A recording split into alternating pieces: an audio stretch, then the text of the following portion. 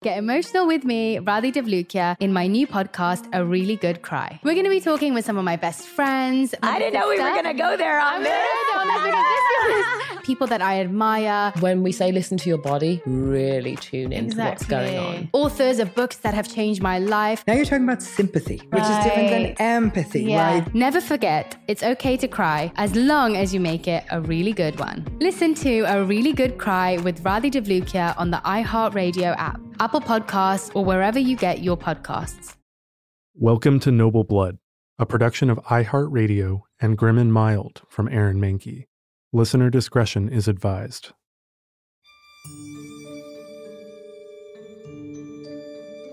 It was September 3rd, 1758, just as it was crossing over into the early morning hours of September 4th.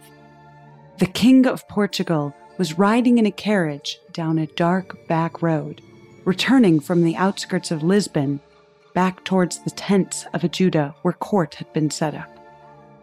King José, often anglicized to Joseph I, was a man fond of heavy powdered wigs that reached down to his back and wearing brocade clothing that allowed him to stand out in a crowd. But this night he was traveling incognito. His carriage was unmarked, and none of his footmen wore palace livery, and they were taking a particularly dark and sparsely traveled road.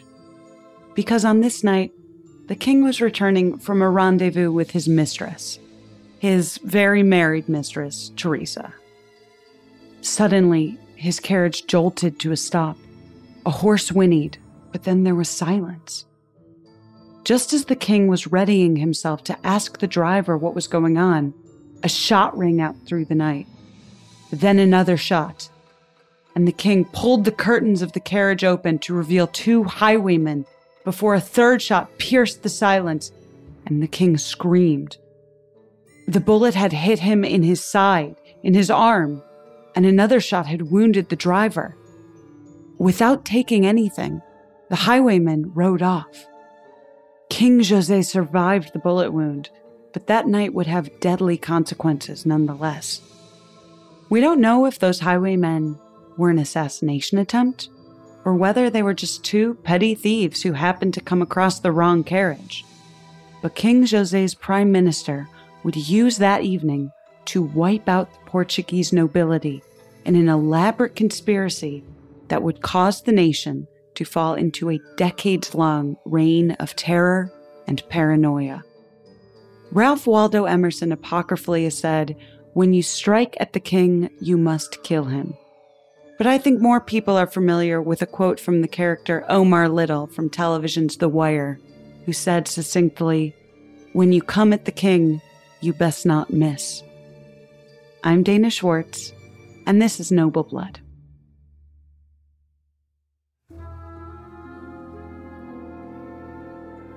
The story of the Távora family's downfall actually begins with an earthquake, one of the most significant earthquakes ever to hit Portugal.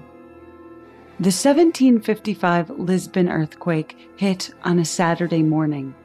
The sky, up until then, had been obscenely blue, the type of clear blue that only comes in early fall, when the sunlight knows exactly how to hit the ocean and reflect onto the city. It was All Saints' Day, November 1st, and though it had been unseasonably warm, there were still candles lit all around the city, in churches and in homes. At 9:35 in the morning, there was a low rumble, and then the city was torn in half. It had just been a gentle shaking for about a minute, but then the shaking became violent. For 5 full minutes, the earth shook with an earthquake that seismologists estimate had a magnitude of 8.4. A fissure 15 feet wide emerged in the city center. The aftermath was chaos. Every major church in Lisbon had collapsed, killing the worshippers inside. In small buildings constructed close together, the Portuguese population panicked. Those who weren't immediately trapped under the collapsing rubble of their homes rushed out into the street. Many people ran to the flat expanse of the shoreline, where at least there was no rubble falling from the sky. A few hundred people crowded onto a dock to watch the city finish shaking, but the disaster wasn't over yet. The sea pulled back, revealing the skeletons of shipwrecks that had been lost in the bay. And then the tsunami became visible, curling over the horizon. From up the Tagus River came a wave that reached a height of 18 feet, turning over boats and carrying away with it everything and everyone in its path. The dock, crowded with people, sank and disappeared in silence. The fires destroyed what was left of the city. Candles and cooking fires knocked over by the shaking quickly engulfed flammable wooden houses, and then the flames leapt from house to house, leveling entire neighborhoods. Between the earthquake and the subsequent tsunami and fires, more than 12,000 people died in Lisbon alone, over 10% of the population. And that's a conservative estimate. Some write that the number might have been as high as 30,000 souls. Lisbon became a shell of a city, broken buildings, and people gutted by flood and fire. In the royal palace in the suburbs of Lisbon, the royal family huddled together in fear. The king, José, huddled with his wife, Mariana Victoria, and held his 3 daughters close. All of their cheeks were wet with tears. When at last the shaking stopped and it became clear that they all had survived, the king pulled himself up on shaking legs and looked to one of his ministers, Sebastião José y Carvalho y Melo. Later, Carvalho would become the Marquis de Pombal, but that's the title most history texts refer to him by. So for clarity, that's what we'll call him this whole time. The king was still ashen-faced when he found his minister, impossibly poised, impossibly standing. "What do we do?" the king asked through pale lips. "Your Majesty," Pombal replied, "let us bury the dead and help the living." From that moment, Pombal became the central authoritarian power in Portugal. He handled the aftermath of the earthquake with decisive and comprehensive action, rebuilding the city and disbanding the groups of looters who were stealing possessions from the dead in the streets. On a scientific level, Pombal's leadership was invaluable. He distributed questionnaires to the citizens of Portugal about the duration and damage of the quake that they experienced, and those records are still available, one of the first seismology reports of its kind in history. King José was not a leader who liked to lead. He was the type of leader who preferred to lounge with his family or his mistresses in nice, well-appointed rooms while other people took care of the boring matters of running a nation. Fortunately for him, Pombal was more than willing to step in. Born to a lowly country gentleman, Pombal worked his way up to the upper echelons of Portuguese society, but he never dropped his intrinsic resentment of the noble families, the people who were born into power and looked down on him for his low birth. How could he not resent them? It was obvious the nobles hated him. When he married the niece of a prominent official, her family could barely contain their disappointment at her social falling. But it wasn't just the nobles. The Jesuits in Portugal, too, were a threat to him and his political ambitions. Prominent Jesuit priests like Father Gabriel Malagrida were going around town after the earthquake implying that it was the consequence of God's disfavor with the direction of the country. Malagrida didn't outwardly say it was God punishing the king's, and by extension Pombal's, leadership, but he didn't have to. It was implied. And the Jesuits continued to be a thorn in Pombal's side. He suspected them for blocking an earlier marriage match he wanted, and they blocked his motion to grant privileges to Jews in Portugal if they helped with the rebuilding efforts. And that's to say nothing of what they were doing down in Brazil, making expansion more difficult by organizing and converting natives. The earthquake was the moment Pombal cemented his control over King José, but he wouldn't have complete domination over Portugal until a few years later when he saw an opportunity and knew exactly how to exploit it.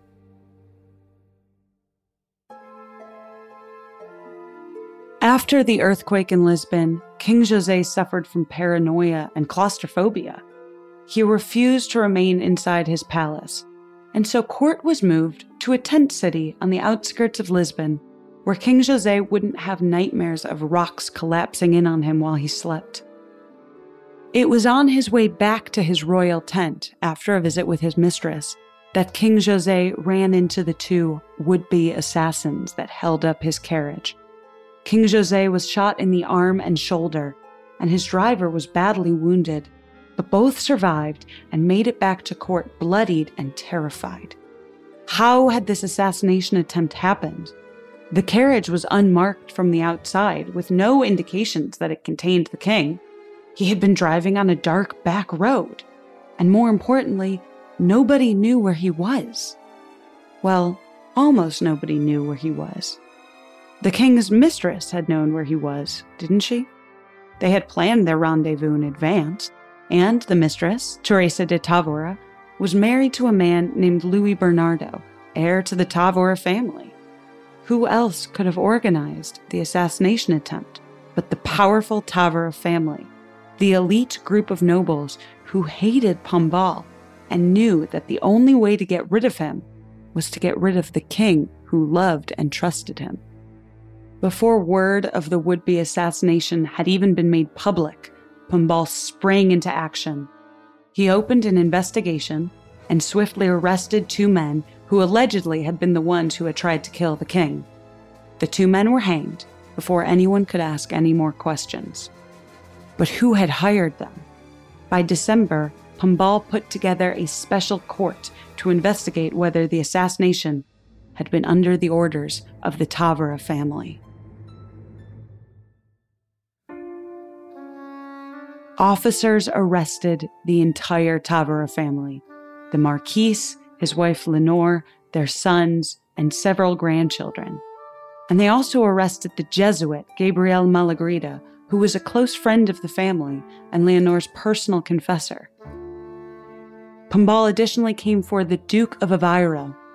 King José only had daughters, and for a while, people believed that the Duke of Aveiro was going to be the next in line to take the throne, until the king had decreed that his daughter Maria would be next in line. The Távora plot was surely an attempt to make the Duke king. Pombal's court was granted special dispensation to use torture to find out. And, lo and behold, under torture, the Duke and two Távora servants confessed to the entire plot. The servants would later retract their statements, but it was too late. The entire Távora family was guilty, and Pombal would make sure that everyone in Portugal knew it.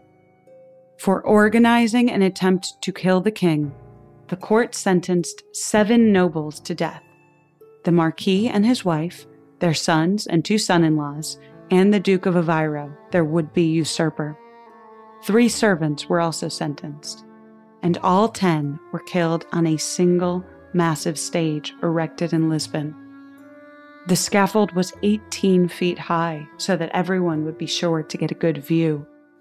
The king himself was in the audience that afternoon, and all other Portuguese nobles were required to attend, so that the fate of the Távoras would be a lesson to them. First to die was the Marchioness, Leonora. She was led up the scaffold by a rope around her neck, with her hands tied behind her back. Because she was a woman, she was permitted a quick death, sitting in a chair and an executioner slicing off her head. Her 21-year-old son came next. He was tied to a cross, for his arms and legs were broken with iron clubs.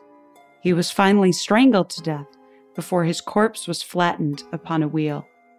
The same fate befell his brother and his brother-in-laws and 3 servants, until all of their bodies were broken and bloodied on their own individual wheels on the scaffold. The Távora patriarch was bound on a St. Andrew's cross and beaten with an iron rod before he was stabbed through the chest. The Duke of Aveiro was similarly tortured, beaten until his arms, thighs, and calves were all broken, and then beaten on the chest until he was dead. Each one of the 10 Távora conspirators was forced to watch all of the deaths of those who preceded him. When it was finally over and the blood dripped beneath the scaffolding, all of the bodies were burned at the stake, and the entire scaffolding then was set on fire. The flames of all of it and the greasy black smoke coughed into the sky for hours until only ash was left. The ash they swept into the river. But public execution wasn't enough punishment for the Távoras. Pombal banned their family crest and had their palaces razed to the ground stone by stone. Salt was sprinkled on the earth so that nothing could grow there ever again. Plaques were erected in stone, forbidding anything to be built upon the cursed ground that had belonged to traitors. Pombal had wanted to go further, had wanted to execute more of the Távora women and children as well. But King José's wife and daughter intervened, and so instead the Távora women and children were all just banished and imprisoned to various convents. Among the imprisoned was the king's former mistress, Teresa. She lived out the rest of her life in a convent. The king protected her enough so that she was granted a pension and was permitted to receive visitors in her cell. They say that for the rest of her life, whenever the king's barge went by, and the nuns and servants would rush to the windows to catch a glimpse of him, Teresa would break down weeping. Pombal also implicated the Jesuits in the Távora plot. He couldn't outright accuse them of treason, but he had 9 prominent Jesuits imprisoned at the infamous Junqueira fort, including Father Malagrida. The Jesuits were among 50 prominent members of Portuguese society that Pombal had imprisoned under increasingly thin pretenses through the jurisdiction of the Tribunal of High Treason. The tribunal did not disband after the mass execution of the Távoras. It continued on, locking up nobles for perceived slights and possible disloyalties, for the wrong whisper of a piece of gossip at a cafe overheard in Lisbon. All we know from what it was like to be imprisoned in the fort, of the isolation and the misery, is from a marquis who wrote an account of his imprisonment using ink he made by scraping paint off the woodwork on his jail cell and dissolving it in vinegar that came with his meals. In isolation, Gabriela Malagrida's devotion turned to fanaticism, turned to madness. He raved, speaking to himself and claiming that saint and God himself were talking to him. As a member of the clergy, he was above secular law enforcement, and so a special inquisition presided over his arrest and trial. Conveniently enough, the Grand Inquisitor happened to be Pombal's brother. The charges were lengthy and elaborate. Malagrida was accused of sacrilegious utterances, hypocrisy, imposture, and more. When Malagrida was forced to answer for his crimes during the Inquisition, the old man, then 73 years old, was so disoriented and mad that he couldn't respond to the questions. One of the judges, a Dominican priest, quietly remarked that these proceedings weren't right, that they shouldn't be doing this to a man who clearly wasn't in his right mind. It was strongly suggested that that Dominican priest relocate to an overseas bishop position. Before Malagrida was executed, the reading of his charges took 2 hours. At the request of the Inquisition that no blood be shed, he was strangled to death and then burnt at the stake. His ashes were scattered to the wind. Pombal would complete his final revenge against the Jesuits when he expelled them all from Portugal on September 3rd, the anniversary of the ill-fated assassination attempt that ignited it all.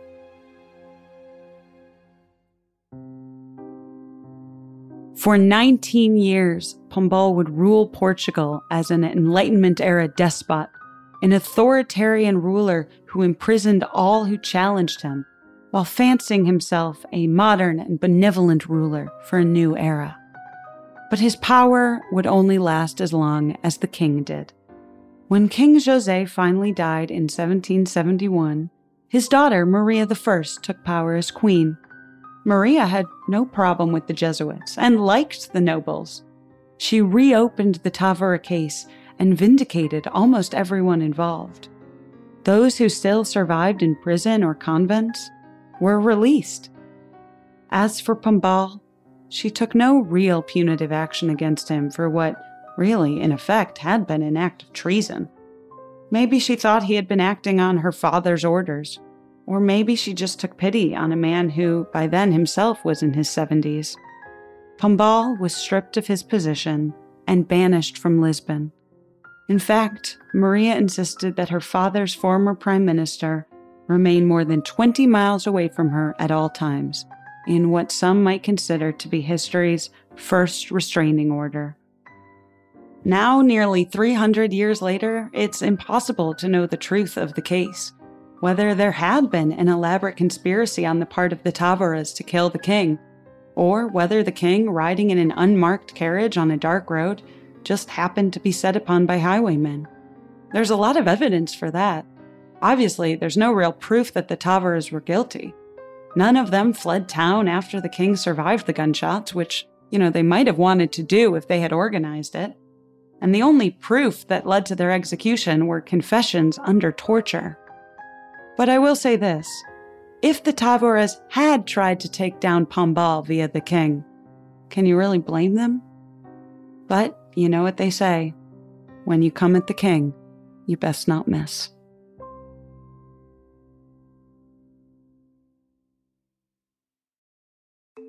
The weather is getting warmer, so it is time to say goodbye to your jackets and heavy sweaters. Hello to shorts and tees. If you are anything like me, you have this urge around this time of year to completely overhaul your wardrobe, but ideally you want to do that without spending a fortune. Luckily, I found Quince. Now I've got a lineup of timeless pieces that keep me looking effortlessly chic year after year. They have these amazing European linen dresses, blouses, and shorts from $30, washable silk tops, timeless 14-karat gold jewelry, and honestly, my new favorite pair of summer sunglasses I got from Quince. Get warm weather ready with Quince. Go to quince.com/noble for free shipping on your order and 365-day returns. That's QUINCE.com/noble to get free shipping and 365-day returns. Quince.com/noble. Bring a little optimism into your life with The Bright Side, a new kind of daily podcast from Hello Sunshine, hosted by me, Danielle Robay. And me, Simone Boyce. Every weekday, we're bringing you conversations about culture, the latest trends, inspiration, and so much more. Thank you for taking the light, and you're going to shine it all over the world, and it makes me really happy. I never imagined that I would get the chance to carry this honor and help be a part of this legacy. Listen to The Bright Side on America's #1 podcast network, iHeart. Open your free iHeart app and search The Bright Side. There's still a plaque, if you go to Lisbon, written in stone, at the place where the Duke of Aveiro's palace once stood. The letters are hard to make out, and of course it's in Portuguese, but you can see it alongside a tiny side street called the Alley of the Salted Earth. The plaque reads, "In this place were put to the ground and salted the houses of José Mascarenhas, stripped of the honors of Duke of Aveiro, and others, convicted by sentence proclaimed in the High Court on the 12th of January, 1759, put to justice as one of the leaders of the most barbarous upheavals that, on the night of the 3rd of September, 1758, was committed against the most royal and sacred person of the King Joseph I. In this infamous land, nothing may be built for all time." The plaque wasn't exactly heated. Google Earth is an amazing thing. If you look up the Alley of the Salted Earth, Beco de Chão Salgado, you'll find that something has been built there. Pombal's revenge wasn't entirely carried out. Now, at that corner of an alley, stands, who would have guessed, a Starbucks.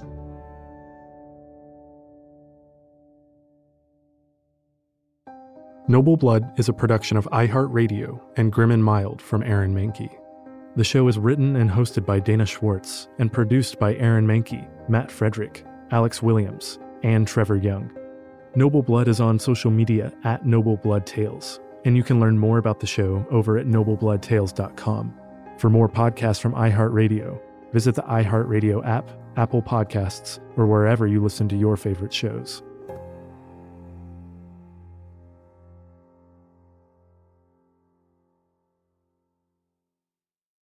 Get emotional with me, Radhi Devlukia, in my new podcast, A Really Good Cry. We're going to be talking with some of my best friends. I didn't know we were going to go there on this. People that I admire. When we say listen to your body, really tune into what's going on. Authors of books that have changed my life. Now you're talking about sympathy, which is different than empathy, right? Never forget, it's okay to cry as long as you make it a really good one. Listen to A Really Good Cry with Radhi Devlukia on the iHeartRadio app, Apple Podcasts, or wherever you get your podcasts.